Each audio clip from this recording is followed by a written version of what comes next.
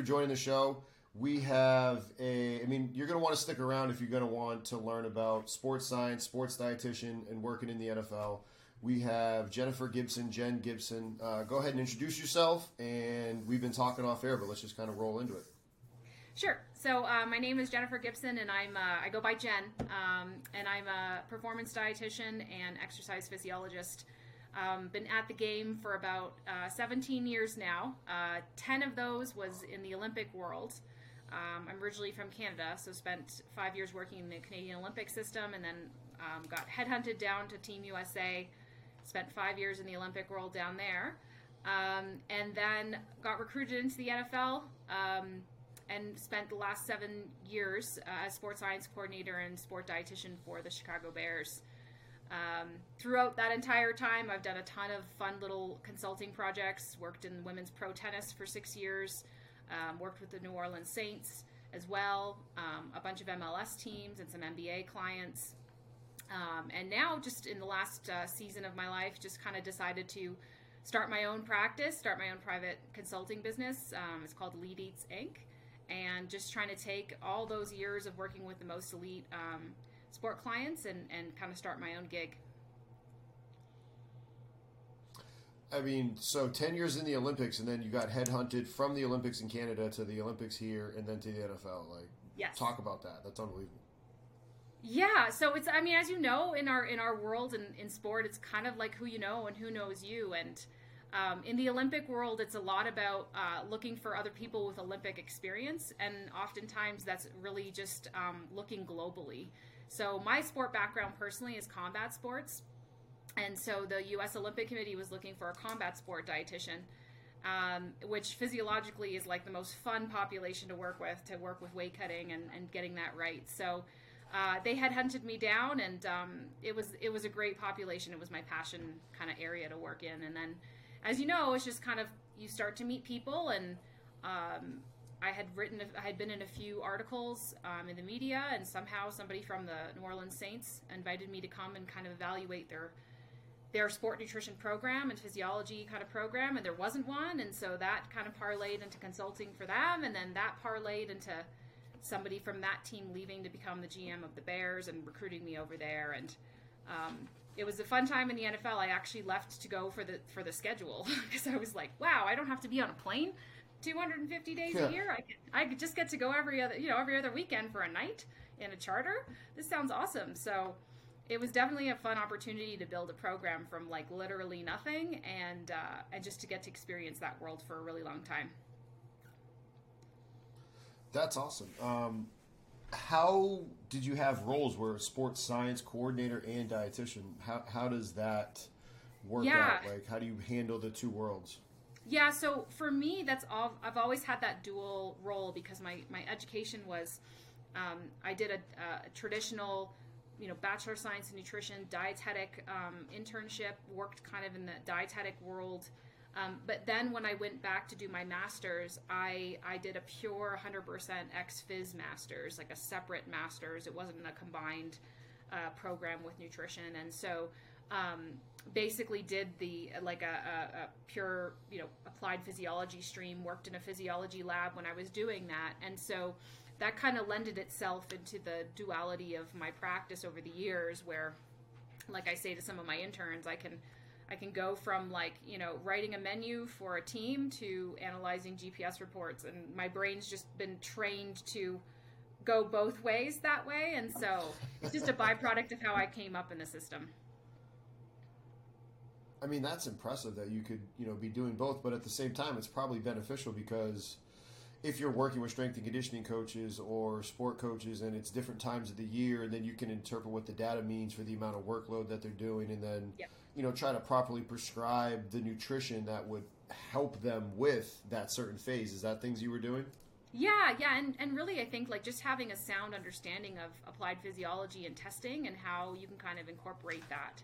And we all kind of work in these areas where there's kind of crossover, so if I'm responsible for what's going into my athlete's body, then I should be able to measure. I should be able to measure that. I should be able to know how to use an RMR cart or measure VO2 max or measure sweat sodium measure sweat sodium from the sweat, or understand lab values.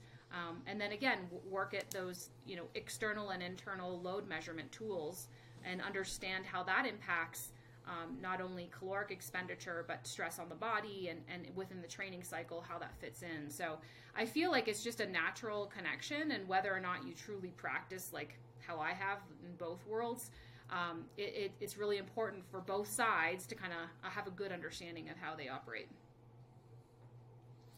You mentioned it with the hydration and the sweat rate. How, for our listeners out there that maybe don't have as high level, education as you do, what would be some of the best recommendations to measure hydration and sweat rate testing? Yeah, so the most important thing to remember is that, first of all, every single athlete is an individual when it comes to this. So if you're working in a program and you're giving blank recommendations or like generic recommendations for everybody, then it's pretty much the same thing as telling everybody on your team that they need to eat a 2,000 calorie diet, like you see kind of, recommended from the FDA, So remember, for hydration, if you're in that position where you're just giving like, oh, you need to have 2 liters of water a day, like you're really, really missing the mark, because hydration status and losses are very individually determined and usually just set genetically. So the other thing to remember is that measuring it is a comprehensive approach. And so I've taught a few lectures. It's called 360 hydration assessment. And so what that involves is you have to get a measure of fluid loss, which you can easily do through a pre and post weigh-in situation. Ideally, you want to be able to measure what's been consumed, but you don't necessarily have to do that. And you really want to make sure you're trying to standardize the clothing and what the players are wearing before and after, because you've probably experienced this too. You get a guy that weighs out with his sweaty gear on, or even just some extra pads, and you've messed your whole calculation up. But in addition to that, that's just telling you about the fluid loss, right? We're not actually looking at the composition of that fluid and what's going on with that athlete's sweat, and are they truly a salty sweater, and can we do a sodium intervention if it's needed for them? So that's where the next level of that is, and what I've done in different sports, different ways, but you kind of would potentially do sweat testing with your entire squad, or maybe just your high-risk guys, whereby you would put a sweat patch on them, collect a sweat sample, analyze it using there's some really nice, easy devices you can use for that. I use the L'Aquatwin Hariba system, get a measure of sweat sodium, and then from there can determine, again, where you can then kind of determine not only how much fluid does this athlete need to consume, but then should I add additional electrolytes to that fluid, and in what amount? And then on top of all of that, the third level of hydration assessment, if we really want to nerd out, is looking at the physiology of heat and the impact of that on your athlete. And remembering that part of why we sweat is because we're creating internal heat.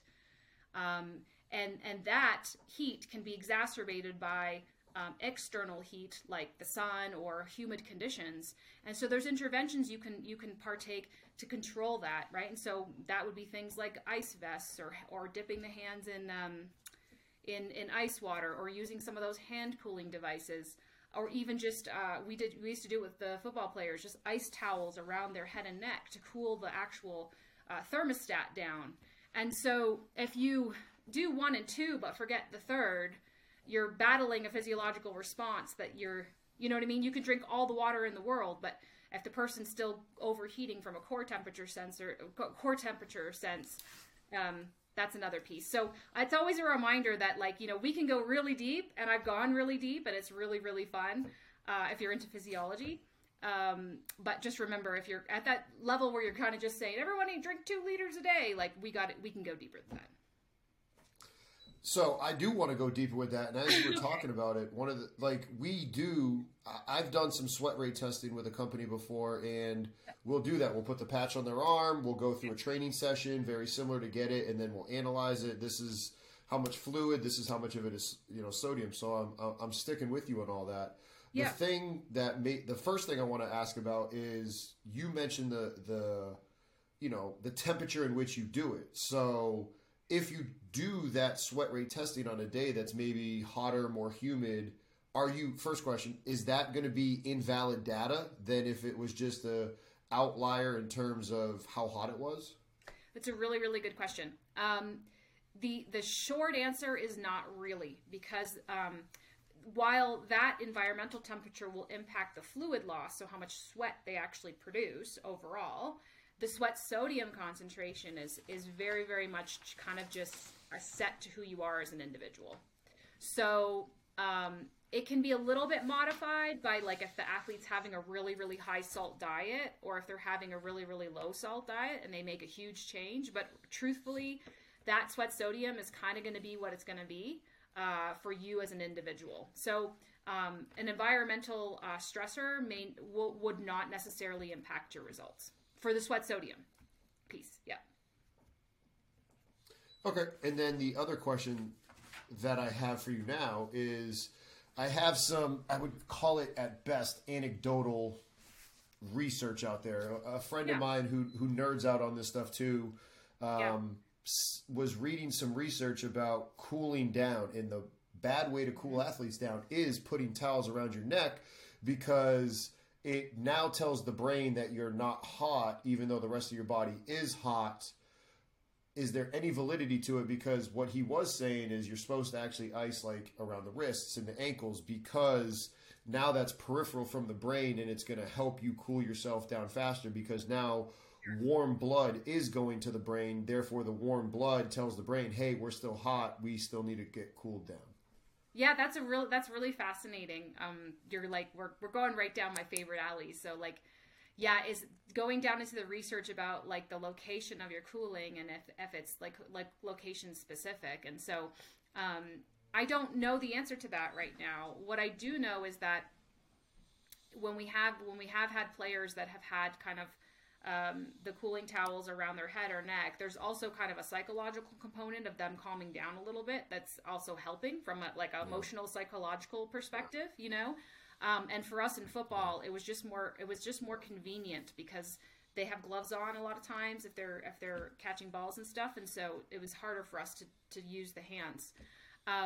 But what I will say about it, when I've studied core temp really in interesting ways, especially with athletes making weight, and kind of watched. I used to do these weird studies where I'd throw an internal core temperature sensor into a guy cutting weight, and then we would do different interventions, different cooling interventions, to try to get their core temp down.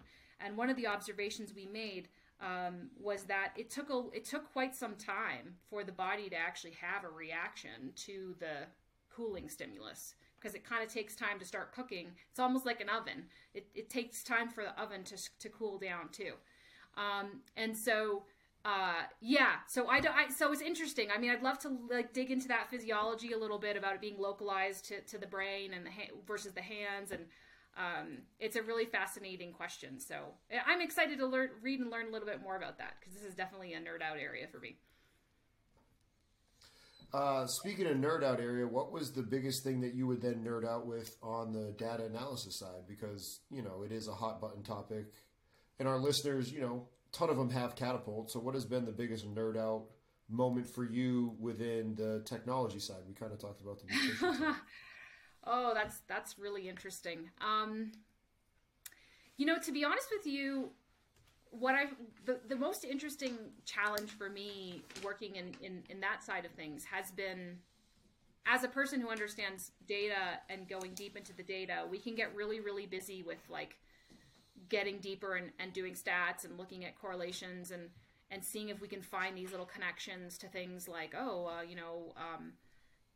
previous injury and what's is it, can I develop a risk assessment based on that and use all my data and kind of come up with risk scenarios and all these fun like scientific things. And within us in our nerd world, we can really geek out on that and spend time, you know, this is my model, and we can assign almost a met value to our load, and then we can prescribe based on mets. I mean, we can get really geeky about it. And but one of the most important learning things that I've been geeking out on, honestly, is that 90% of my coaches don't care about any of that. All they want to know is like the bottom line and how it impacts them, And so part of what I really geeked out on as a side geek project was trying to find different ways to present the data in a way that the coaches would absorb it and take it and value it. And that in and of itself is a project, because for me, I had almost like a repeating year evaluation with the coaches to ask them, like, was this helpful? What do you want to see? Is this displayed properly? How are you getting these reports? And we migrated to a system whereby we created our own internal system that was on the scouting database, where the coaches were already going to watch film and integrating the data with that point of contact they were always interfacing with, and I had started off at the beginning with like handwritten reports on their desk with like magic marker and all that fun stuff. And then I've talked about this before, but we ended up migrating all of the data into a percent game for everything as a metric. And that was something a lot of coaches understood better than maybe just a generic load number. So if I said to them he did 150% of his volume for a game, they could process that. So for me, it's been an interesting game of just understanding the coach and understanding the position coaches, because they're not the same in terms of what they want and what they understand. And then maybe I was crazy, but I had a different way to display it for different people based on what their needs were. And to me, that was a fun project, just to learn how best to communicate that. The fact that you've been able to do that and you were doing it at the National Football League level, what piece of advice would you give to our coaches who might be thinking, I'm bashing my head against the wall trying to connect and relate to my coaches, but I just heard her talk about it. What was your secret? Talking to them. That sounds really basic, but it happens all the time where we just make these assumptions and we don't really sit down and talk, and we actually don't educate them either.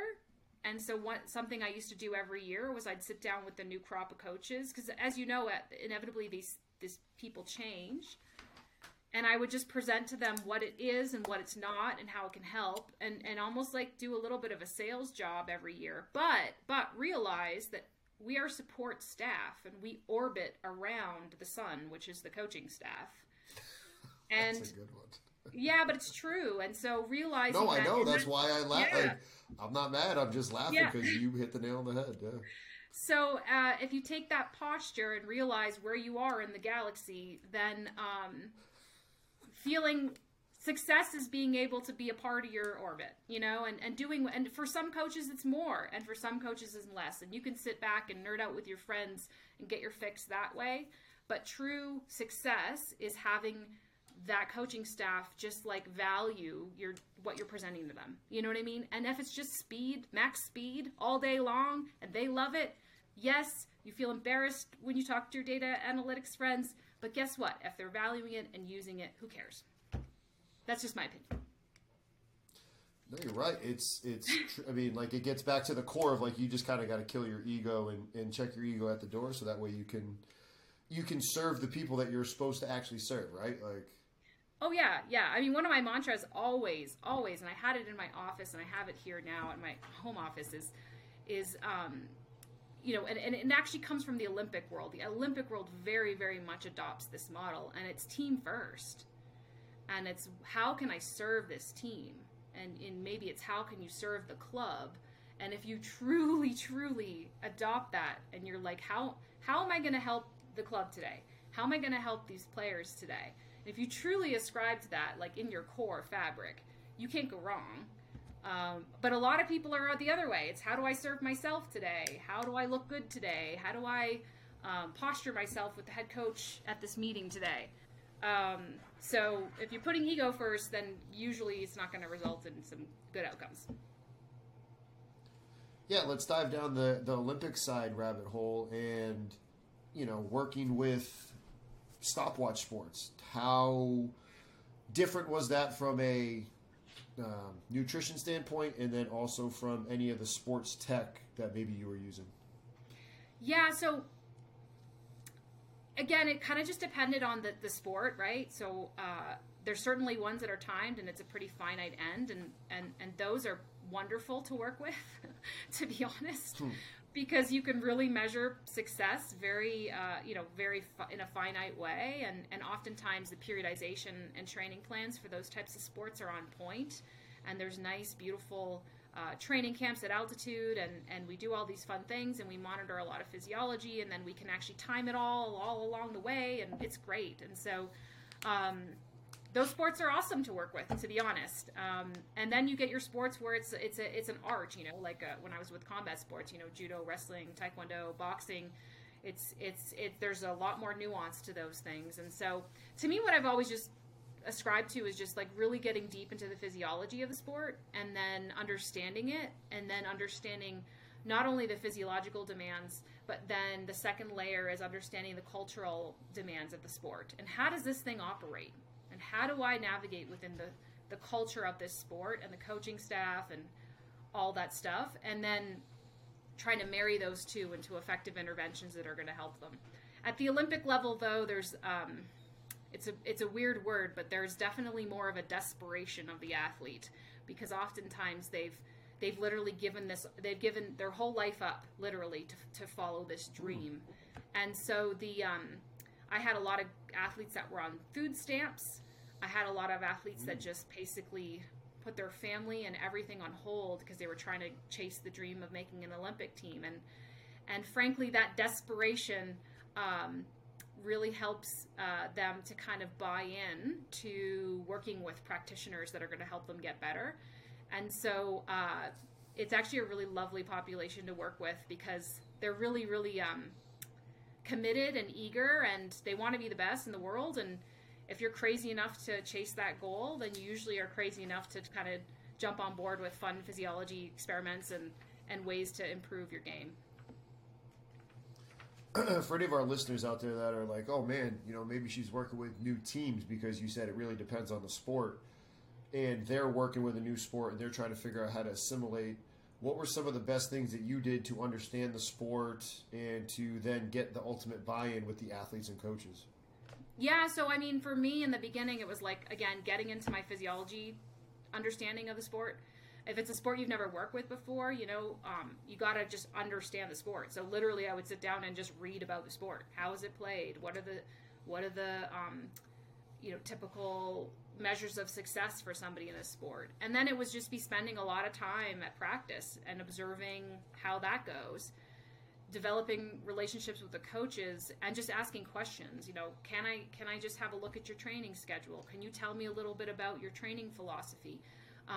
A lot of times, coaches are happy to answer those questions, especially if you kind of are asking them about them, like who doesn't want to talk about themselves? So it's kind of just trying to gain respect by being curious and trying to understand their philosophy, and being very respectful of their philosophy, because I've worked a lot in soccer, for example, and man, you get a coach from Italy, you get a coach from Denmark, and you get a coach from the United States, and their philosophies on training and how they're going to do it are totally different.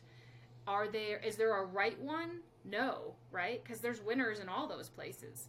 So you can't go in there and be like, well, this is crazy. Look at this volume. Like, because guess what? You're not the one that's been hired to make that call.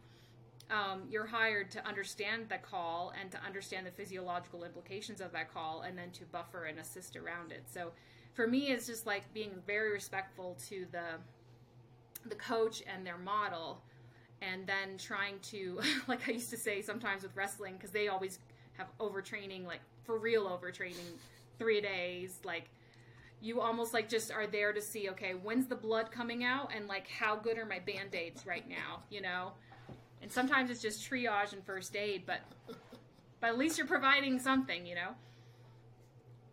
No, for sure. Hearing you talk about all this, one of the things that I want to know from the diverse background, whether it was, Olympics here, Canada, or the NFL, without naming names, obviously, what are some of the worst practices that you've seen, or the bastardization of nutrition in sport? Because I know what I think it is, but I want to hear like a true expert's opinion. Okay. I won't say, I'm not going to say any teams or anything. I've had a few situations. So there's a lot of cultural norms, you know, with some sports. I remember working with a team once and getting in trouble because I canceled the hot dogs at halftime. So that was one that I literally, and then the funny part was the person who yelled at me about it was the team doctor. So I got yelled at by the team doctor because I got rid of hot dogs at halftime for an elite team. And I, as the dietitian, I made that call because I was like, why on earth are we ordering hot dogs at halftime? You know, this doesn't make any sense. My job is to oversee this. I cannot sign off on this, you know? That was definitely one of those moments in my life. I think the other thing too, and I used to have a saying in the NFL, like, you know, I used to call it on your own time and on your own dime, because I would have requests from players to order like deep dish pizza or, you know, like any sort of fried foods or like basically carnival foods, you know, and our coaches have this fast food Friday cultural thing. And so I would kind of like always offer both, you know, you kind of have the fun and the healthy, but I know that some people kind of really dive into that really hard, you know, and they almost make the food situation a popularity contest. Like the more crap I can serve, the better the players are going to like me, you know. My mantra was always on your own time and on your own dime. If I'm being paid as the team dietitian and it's my job to be responsible for our budget for that, then I can't spend again, if I'm putting the club first and I'm putting the player first as my anchor point, I would say on your own time and on your own dime, you go buy it. But I can't, with good conscience, spend the club's money on this. So physiologically, with the combat sports, I mean, you name it. Every bad practice you can think of. My one boxing athlete, I'll never forget.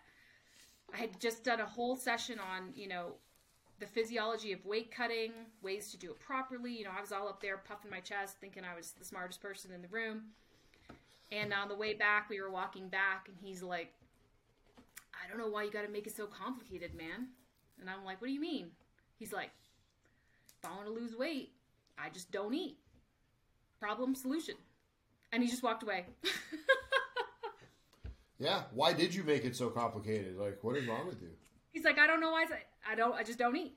That's it. And it was like one of those moments in my life where I was like, well, yeah, you're right. You know, like, if I literally took you all and put you in a cage and didn't feed you, it would happen. You know, it's going to happen. There's no thyroid problems when that's the situation. But it was one of those moments where I was like, okay, I got to remember who my population is and where they're coming from. That's a wake up call right there. What flip side? What's been like, you know, best practices? Like, holy cow, I was really not expecting it to be this good for you know, these people reached out, and I'm really impressed with how well they've done it. Yeah, that's a really good question. I think, to be honest with you, like, not every single, you know, Olympic sport is perfect, but when I worked for the U.S. Olympic Committee and the Canadian Olympic Committee, what I really appreciated about those groups was that they were really on point with hiring, like, the very best at what they do. And there was they really, really, you know, it wasn't a buddy system hire like sometimes we encounter, you know, in some situations. And they really, really tried to handpick some of the best practitioners in the world. And so a lot of the people that I worked with, I mean, all of them had PhDs. I was probably the only one that just had a master's, and I felt very inadequate with that. But, you know, I loved working with people that were like way smarter than me, you know? And definitely that comes with ego. But we all had respect for each other. And so that environment was really fruitful and really intellectually stimulating for me. And I know that's not necessarily like, you know, common everywhere you go, to work with a lot of really intelligent and smart people who are the best at what they do. And so I appreciated that about working within the Olympic Committee and working for the Canadian side, is the staffing and the way that they really went about getting the best in the world really helped me develop and grow in a way that I never would have done if I had just been maybe in pro sport the whole time. I have a question for you. What is going to be the best way to measure body composition for our listeners if they're like, oh, I have a DEXA or I have a bod pod? If somebody's got the two, which one should they use and why? Ooh, we're going down a nerd topic for me, so 100%. Let's do it. So I'm a level 3 anthropometrist with ISAC, so I've done like a lot of training in body comp and measurement, and it's definitely a passion area of mine. So the one thing I say to everybody is there's one gold standard for body composition, and that's murder.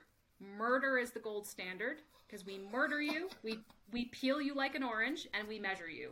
And I say that to every one of my athletes because that's how actually Siri and all those equations were determined, was through cadaver analysis. So the gold standard is murder. Everything after killing your athlete is an estimation. And so you pick your poison, right? You pick your poison. Every single modality has error. It's up to you as a practitioner to know the error and to control the error.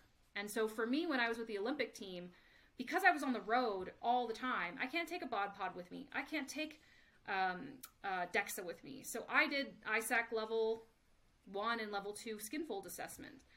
That was very practical. For me, I liked it because I didn't have to control for hydration or time of day or whatever, and my error was me as a measurer, right? My error was me versus me, and I took the ISAC course because it taught me a standardized technique, so every time I did my assessment, I did it the same way.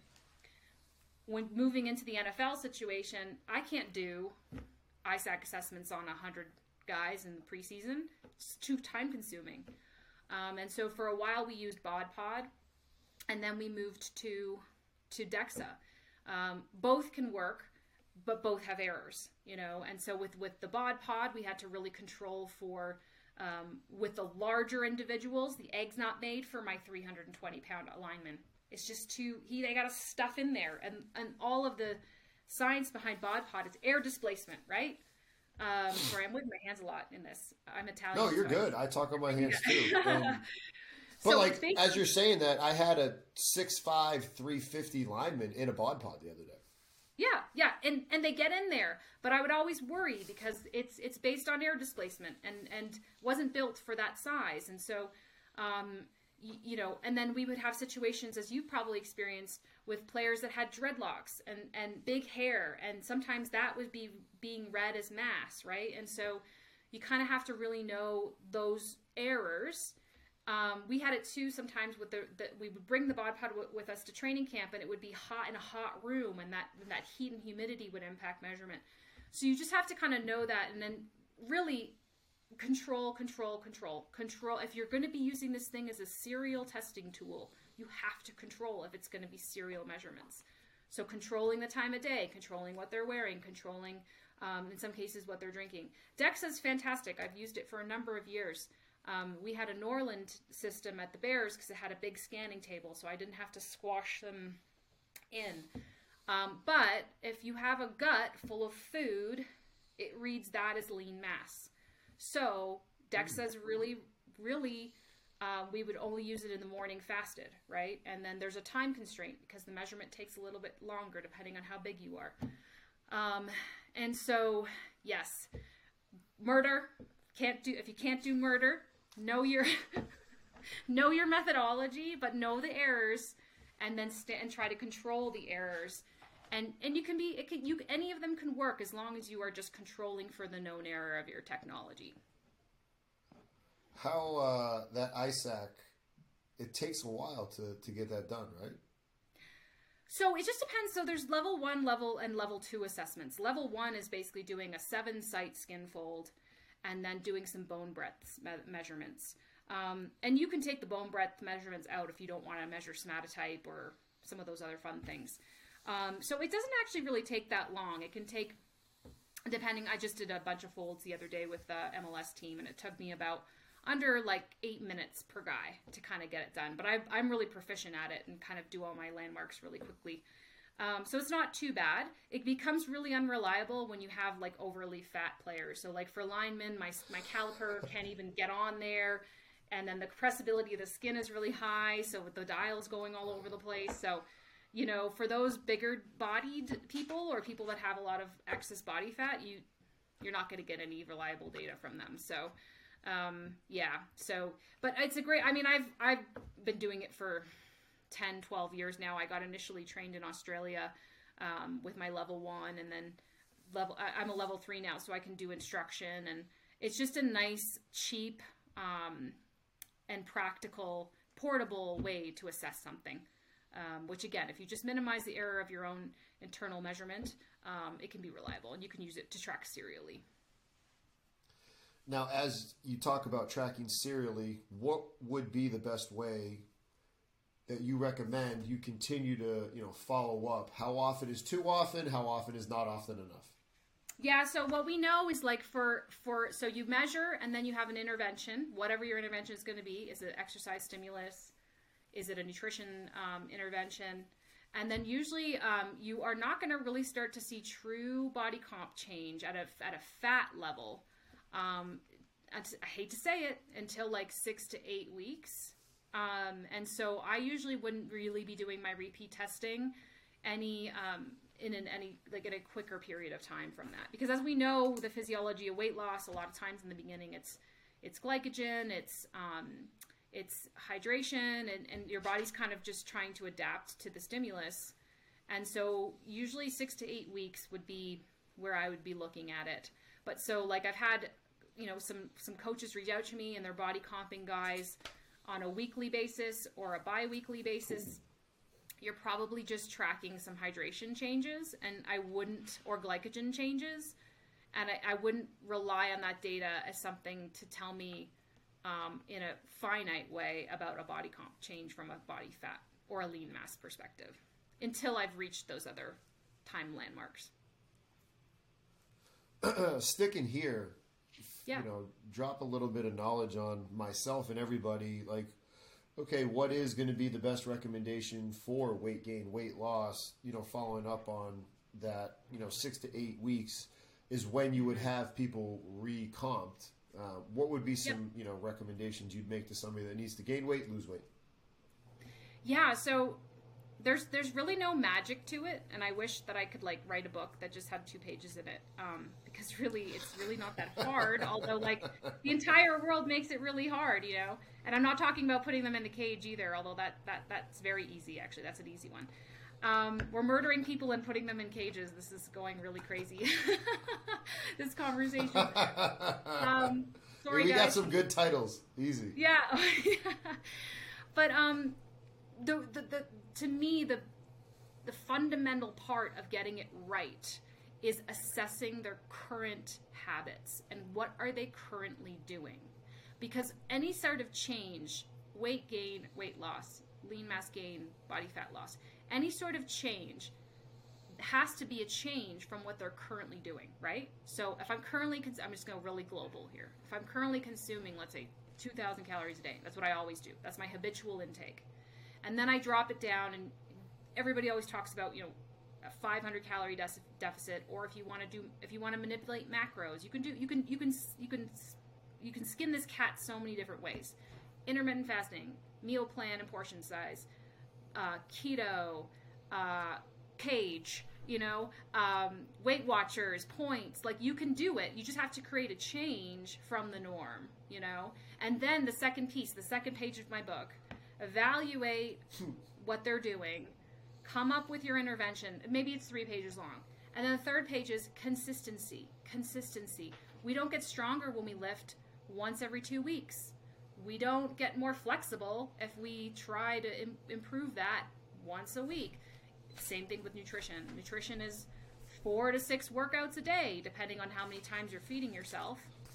And if you're not consistent with that, you're not going to get results. And I always tell my athletes that you strength coaches have it way easier than us, because you get them in a controlled environment for an hour, 2 hours, and you tell them what to do, and you have a cage that they're in. And sometimes we're murdering them. Go look at some strength coaches out there. It's everything, right? And then from a nutrition perspective, I literally cannot be there at every single time they put something in their mouth. And that's the hardest part about being a nutrition professional, is that food is not just macros, it's behavior and it's emotion and it's habit and it's very, very like human, you know? And so to try to get in on all those workouts, you know, is hard, but that's what you need, consistency, right? You need them to do it consistently. And I've had so many players that were like, yeah, I ate really well on Monday,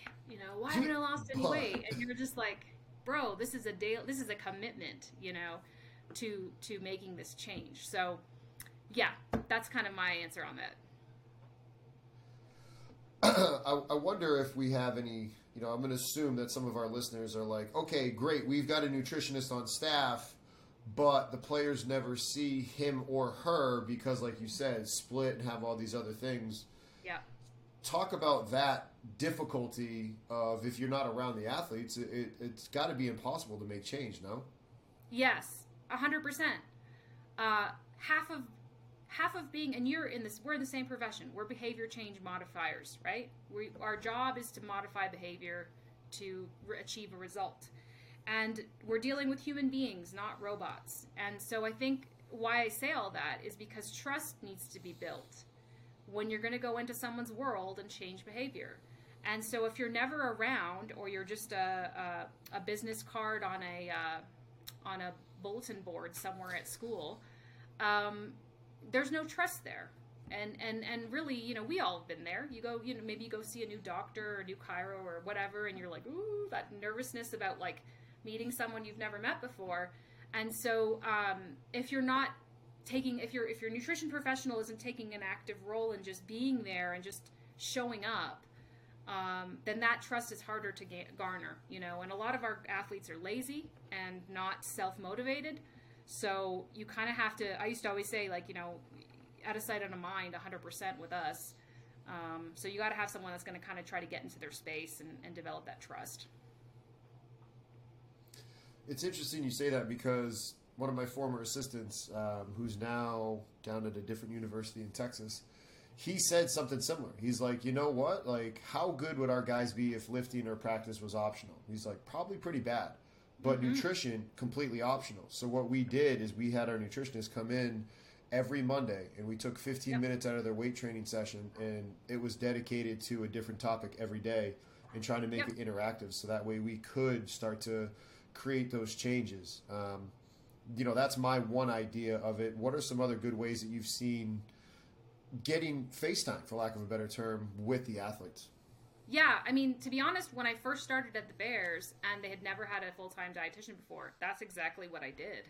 I asked the strength coach if I could do, mine was a 2-minute talk at the beginning of the lift when guys were just coming and huddling together, and the football schedule is so tight, like to get in is really hard. So I would just kind of get up on literally a soapbox and just kind of do a like tip of the day, and, you know, and really try to hit them hard with things that matter to them, like recovery or injury, recovering from injury, and just trying to almost do a sell job. Like if you have a supplement your agent sent you and you don't know if you should take it, come see me. And you kind of just try to build that bridge to how you can help them. And so those are really easy opportunities to engage your nutrition professional, for sure. Just give them a few minutes in front of the guys. Obviously, if you have a head coach that's bought in, to carve out some education time in front of them as well.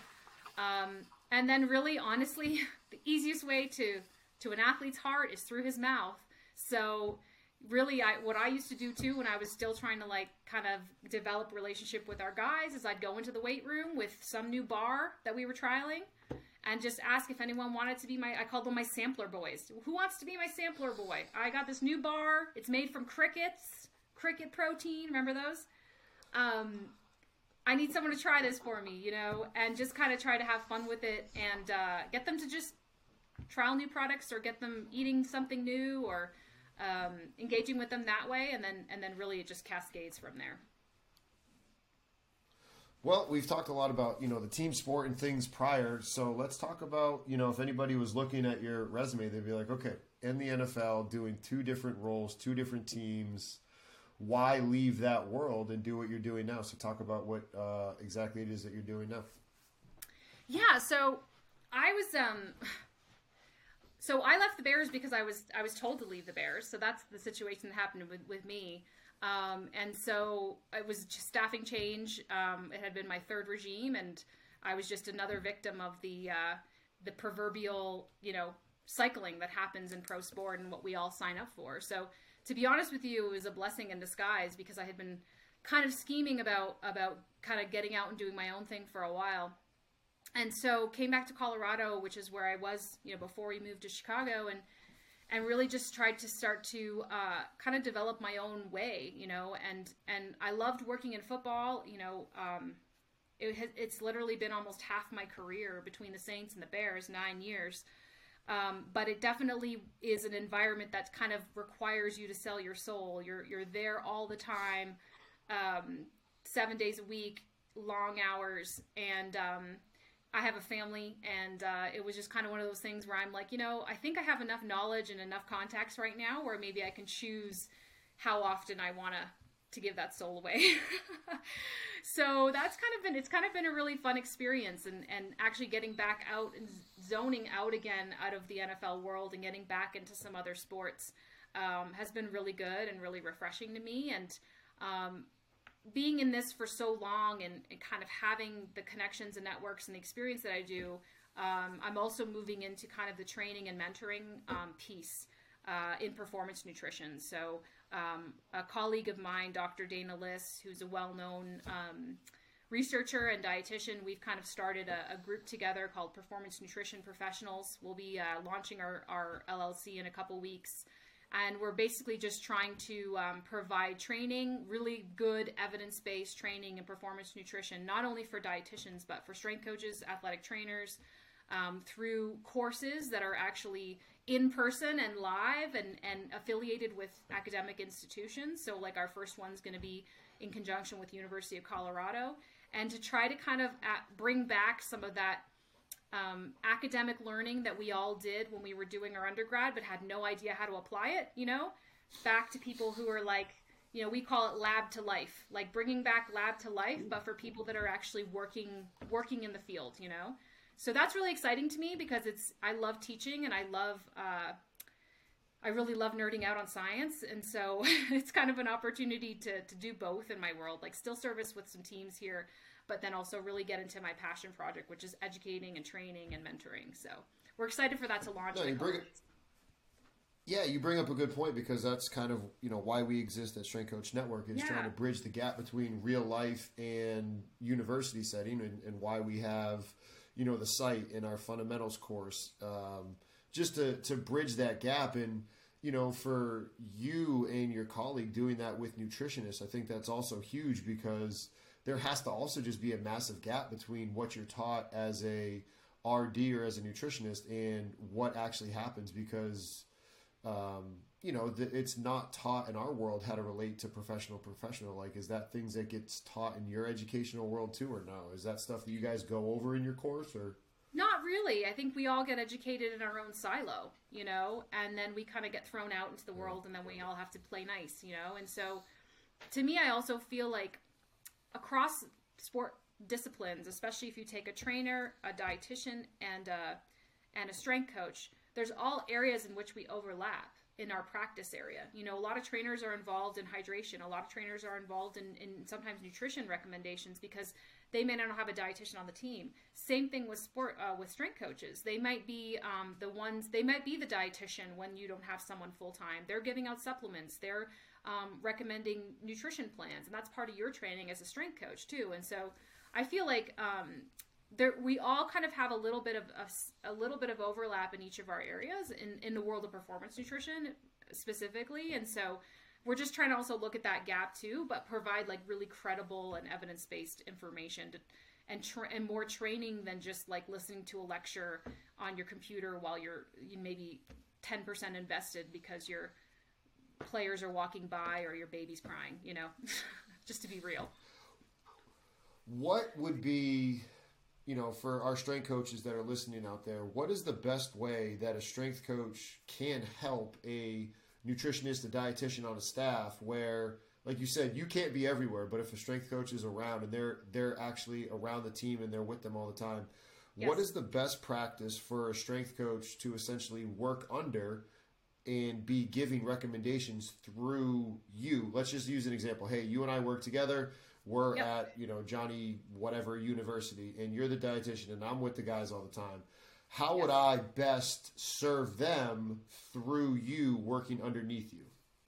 Yeah, so I think it's really simple. You just have to have the right systems built up, and so, for example, if the dietitian comes in and sets up the fueling station for you guys, but can't be there all the time, then it's kind of like that RD can help to inform the strength coach, okay, this is why we have these products here. It's not just throwing a whole bunch of crap on the floor and like, oh, grab your stuff. It's like, here's our pre, during, post fueling options for the guys. This is why we have them here. This is why they work. Maybe doing an intro session with the team, but then when the dietitian's not there, the strength coach just waves the banner and encourages guys to go over there. Go get your recovery stuff. This is why it's important. Just echoing those things. And then I think where it becomes really important is that there's an opportunity for the strength coach to just flag the clinical cases that need to be seen by somebody. So any sort of weight management probably needs to also have the support of a dietitian. Any sort of eating disordered eating situation needs to be flagged and sent that way. Even in some cases, like, we have to start to also appreciate that there's medical nutritional therapy for when they're injured. So like in the NFL, I had a whole list of different ailments, stress fractures, muscle tendon issues, muscle pulls, ACL repairs. There's an intervention for each of those nutritionally. And even if you don't even want to go down into the science of like feeding ligaments, just at a basic level, the guy is going to be out for 10 months with his ACL or MCL. Guess what? He's going to probably lose a lot of mass, and he might get really fat, or he might get really skinny. And if that body composition change is really hard and really like dramatic, that impacts his ability to get back on the field, right? Because in the NFL anyway, they're robots, right? So I don't care. You're my 220-pound running back, and you're going to go and get your surgery and rehab, but the expectation is you're going to be popping back in as fast as possible. That's not going to work if you're at 20% body fat, or you're at 180 pounds because you've lost all of your mass because you've been sitting around rehabbing, right? So at a very basic level, any of those injuries can have a impact on body comp, and so that's where the dietitian can come in and help to mitigate some of those things. So so those are the things too, where it's kind of like programs will be set up. You can definitely encourage them to do those programs, and then being able to kind of go, okay, here's a situation where I can flag this and maybe get some additional support, and on a case-by-case basis refer them out. No, that's awesome. That's good for me to hear, and I think it's also really good for our strength coaches listening out there, so they can just help, like you said, carry the banner and do right by the athletes. We're coming up on the end of the hour here. Where can any of our listeners that have made it this far, where would they go to continue to follow you and continue to get to learn from you? Yeah, so on Instagram, I'm Elite Eats, elite_eats_ Inc. So Elite Eat Inc. And we'll get that put up in the podcast. And then the website is www.elite-eats.com. And then the Performance Nutrition Professionals, we're going to be launching that business in a couple weeks. And so if you follow me on Elite Eats, we'll have all the information for that and all the information for the course that's coming up. And it'll be in June this year at the University of Colorado. And we've already got continuing education credits for strength coaches, athletic trainers, and dietitians approved for it. So we're really excited about it. NSCA is on board and going to help us a little bit with promoting that as well. So we're excited to get going and just get training and educating. That's awesome. And we'll be sure to put that stuff in the show notes. So thank you very much and enjoy the rest of your day. You too. Thanks for having me.